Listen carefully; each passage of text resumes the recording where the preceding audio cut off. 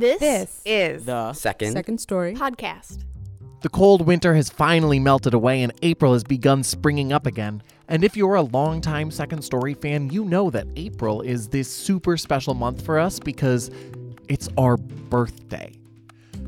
This year, Second Story is turning a whopping 15 years old from this tiny underground performance organization into the full-fledged story laboratory it is today.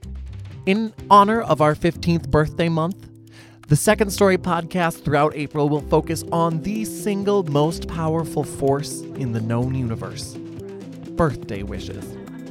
Today, we present a fantastic story of a young man's dreams and the journey they traveled to come true. Sean Sperling has fast become a Second Story audience favorite, with his charming smile lighting up every room he walks into.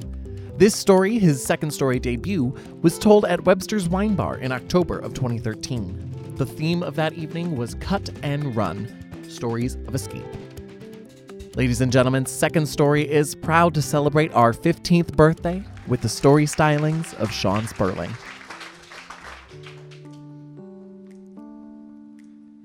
I woke up on May 23rd, 1990, like I did every day, and I made my way across the hall to my mom's room. She was always sitting at her vanity with curlers in her hair and doing her makeup while watching Good Morning America. "Good morning, schmagegi head," she'd say. I planted myself on the same spot of shag carpeting where I sat every morning. I was perfectly situated so I could watch my mom's every move and watch GMA. I remember this morning because it changed my world forever. The ABC affiliate was doing a report on the 1990 Blonde Ambition World Tour, which was making its way to Chicago, and it would be there for the next 4 nights. Then she appeared. She rose from the center of the stage, her hair high and tight in a blonde ponytail. She was wearing a bustier, and she sang a song called Express Yourself. With my focus locked on the TV, I asked my mom, "Who is that?" "Well, that's Madonna, of course," she responded. Well, as soon as the report ended, I got up off the shag carpeting, made my way back to my room, and I tore down off my walls every poster that I ever took out of Teen Beat magazine. I no longer had time for Candace Cameron, Mayim Bialik, or Alyssa Milano. No, at that moment, I knew that nobody would ever compare to Madonna. And I still feel the same way today. After that morning, I made it known to everyone that I loved Madonna, that I was obsessed with her. And I made it my biggest dream in life to meet her one day. People would always ask me growing up what I would say to her if ever I got the chance to meet her, and my answer was always the same. I don't want to say anything, I just want to dance with her. I spent that next summer immersing myself in everything Madonna, and my family moved to a new town that fall, so I was the new kid.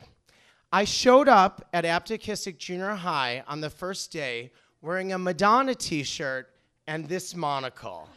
It was just like the one she wore at the Blonde Ambition tour. I decorated my locker with a collage of Madonna photos. And remember how you used to cover your textbooks with brown paper bags?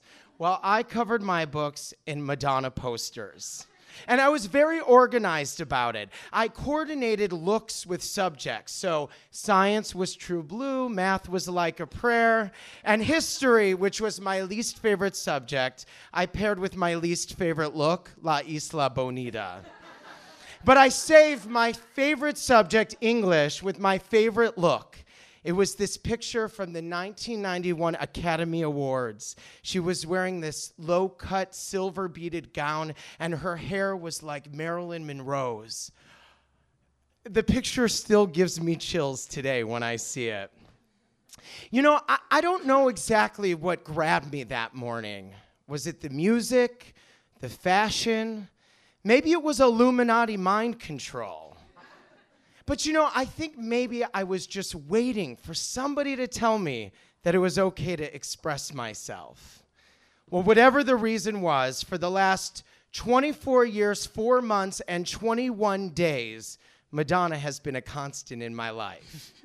Now I like to think it's more of a healthy admiration or maybe a little bit of love. But every now and then when a new album comes out or she goes on tour, obsession manages to creep in. Now I admit it, as a 34-year-old attorney with a relatively balanced life, I should not be infatuated with a pop star. I get it. But I guess that 11-year-old boy that's just trying to express himself is always there. And Madonna's always by his side. And I've never wanted to let go of that. So this love and obsession for Madonna remains strong, even as I was preparing for the biggest honor as a young Jewish boy, my bar mitzvah. Now, I value the tradition of becoming a bar mitzvah, not only the common belief that it's when a boy becomes a man, but also for taking responsibility for my community and my family and a relationship with God. But truth be told, I did it for the party. And more specifically, I did it to have a big, fancy themed party. But while all the boys in my class were choosing their themes, more traditional themes like cars, sports, and action heroes, I had something else in mind. But I waited months before I would tell my parents about it or bring it up with them. One Sunday, I was shopping with my mom at TJ Maxx, and I found this little pair of earrings that were in the shape of Madonna True Blue albums. I picked them up and I casually said to my mom, "You know, Mom, if my theme for my bar mitzvah were Madonna, we could give these to all the girls as party favors." Her response, "If that's what you're really into, why not?" What? Really? You're gonna let me do this? I couldn't believe it. My mom didn't even question my theme of choice. I think she just wanted to celebrate me the way that I wanted to celebrate, which is really incredible. Plus, she was also just eager to finally have a theme so she could bust out the glitter and rhinestones and start making the decorations. See, Jews love shiny things. I still wasn't sure what my dad would say. See, my dad was a truck driver. He was a rough and tumble kind of guy, but with a heart of gold. And I have 4 older sisters, and in an attempt to have a son with whom my dad could go on weekend fishing trips and play sports, he finally got me, his only boy. I found my dad that Sunday in the den watching a football game. Dad, I finally chose a theme for my bar mitzvah." "Oh yeah," he responded. "Okay, are you ready, Dad? Are you ready? The theme is gonna be Madonna." "It's gonna be what?" he asked. "Dad, I said the theme is going to be Madonna." His response, "So you're really into this Madonna, aren't you?" And then my sweet, naive, loving father tackled me to the ground, tickling me and poking me, saying over and over again, "She is a hot one, isn't she? She's really a hot one, that Madonna." I finally pried myself away from him, and I was blushing, and I said, "Yeah, she is."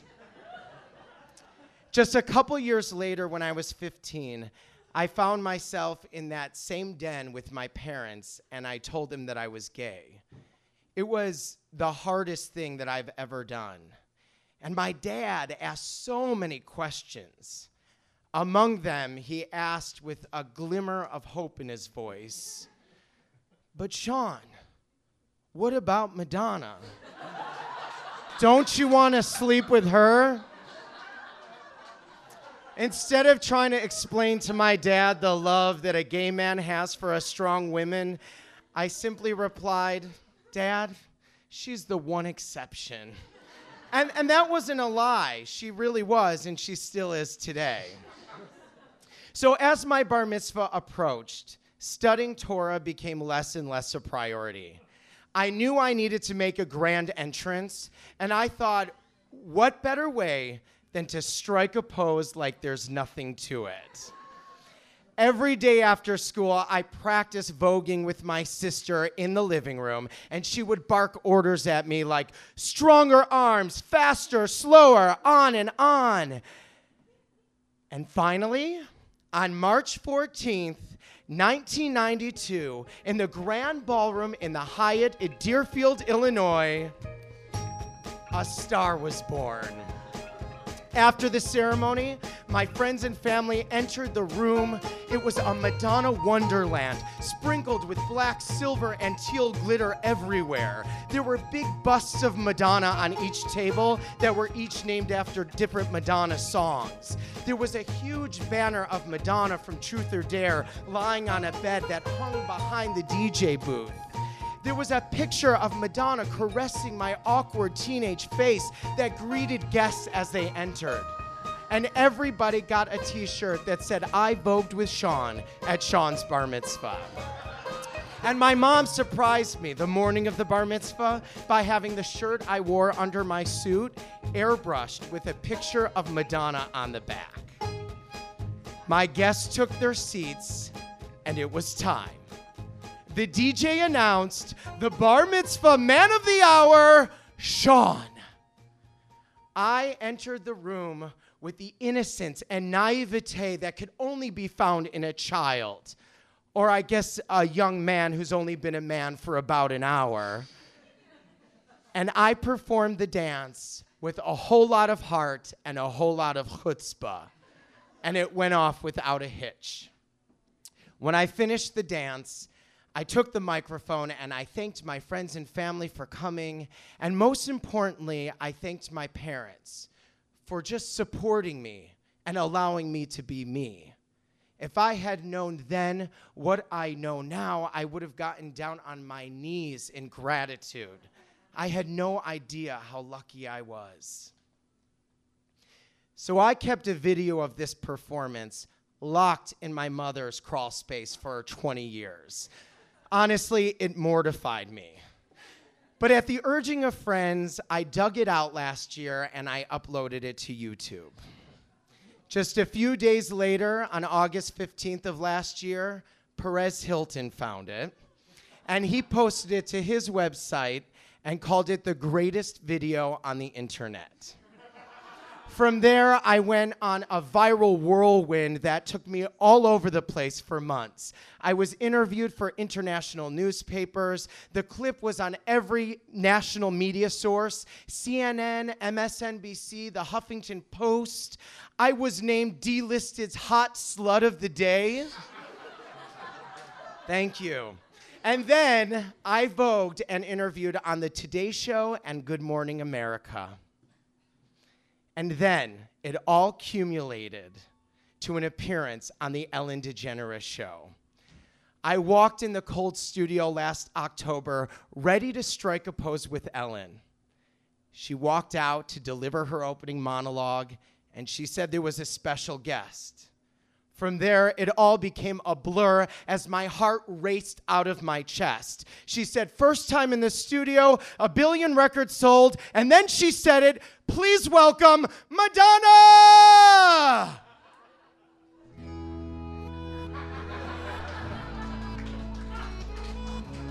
I totally lost my shit. My tears blinded me as I jumped up and down, and my body was airlifted from side to side out of pure adrenaline. I tried to breathe just to get through my own hysteria as I sat through the show, paralyzed with tension. I wasn't sure what, if anything, they were going to do with me or the video. And then halfway through the show, Ellen showed my video and introduced me to the world as the bar mitzvah boy. I spoke with Ellen and Madonna for about 3 minutes, and I had no idea what I was saying. And when the segment ended and they went to commercial break, they were playing the song Don't Tell Me, Madonna's song Don't Tell Me, and I just started singing and dancing as all the tension left my body and energy was pumping through my veins. At some point, a producer handed me the microphone, and I started working my way up and down the aisles, entertaining the masses. I totally lost like where I was or who was there or what was happening until my boyfriend nudged me and he pointed to Madonna, and Madonna was watching me. And she did this kind of I see you thing with her finger and her eyes, and I didn't stop. I kept singing and dancing, and the music kind of moved us together, just like in the video. And we were face to face, Madonna and me. And then in the song, Madonna says, "Get down on your knees." And Madonna pointed to the ground with authority. And when Madonna tells you to get down on your knees, you get down on your knees. I fell to the ground, looking up, singing and dancing, and just like that, my 13-year-old dream came true. This experience was so incredible, and I consider it such a gift to have my dream come true. But as it turns out, the dream was not dancing with Madonna. The gift was not dancing with Madonna. And it wasn't the 15 minutes of fame. It was like an awakening. It was a reminder of who I am and all that I'm capable of. And as it turns out, I'm just a boy that likes to strike a pose like there's nothing to it.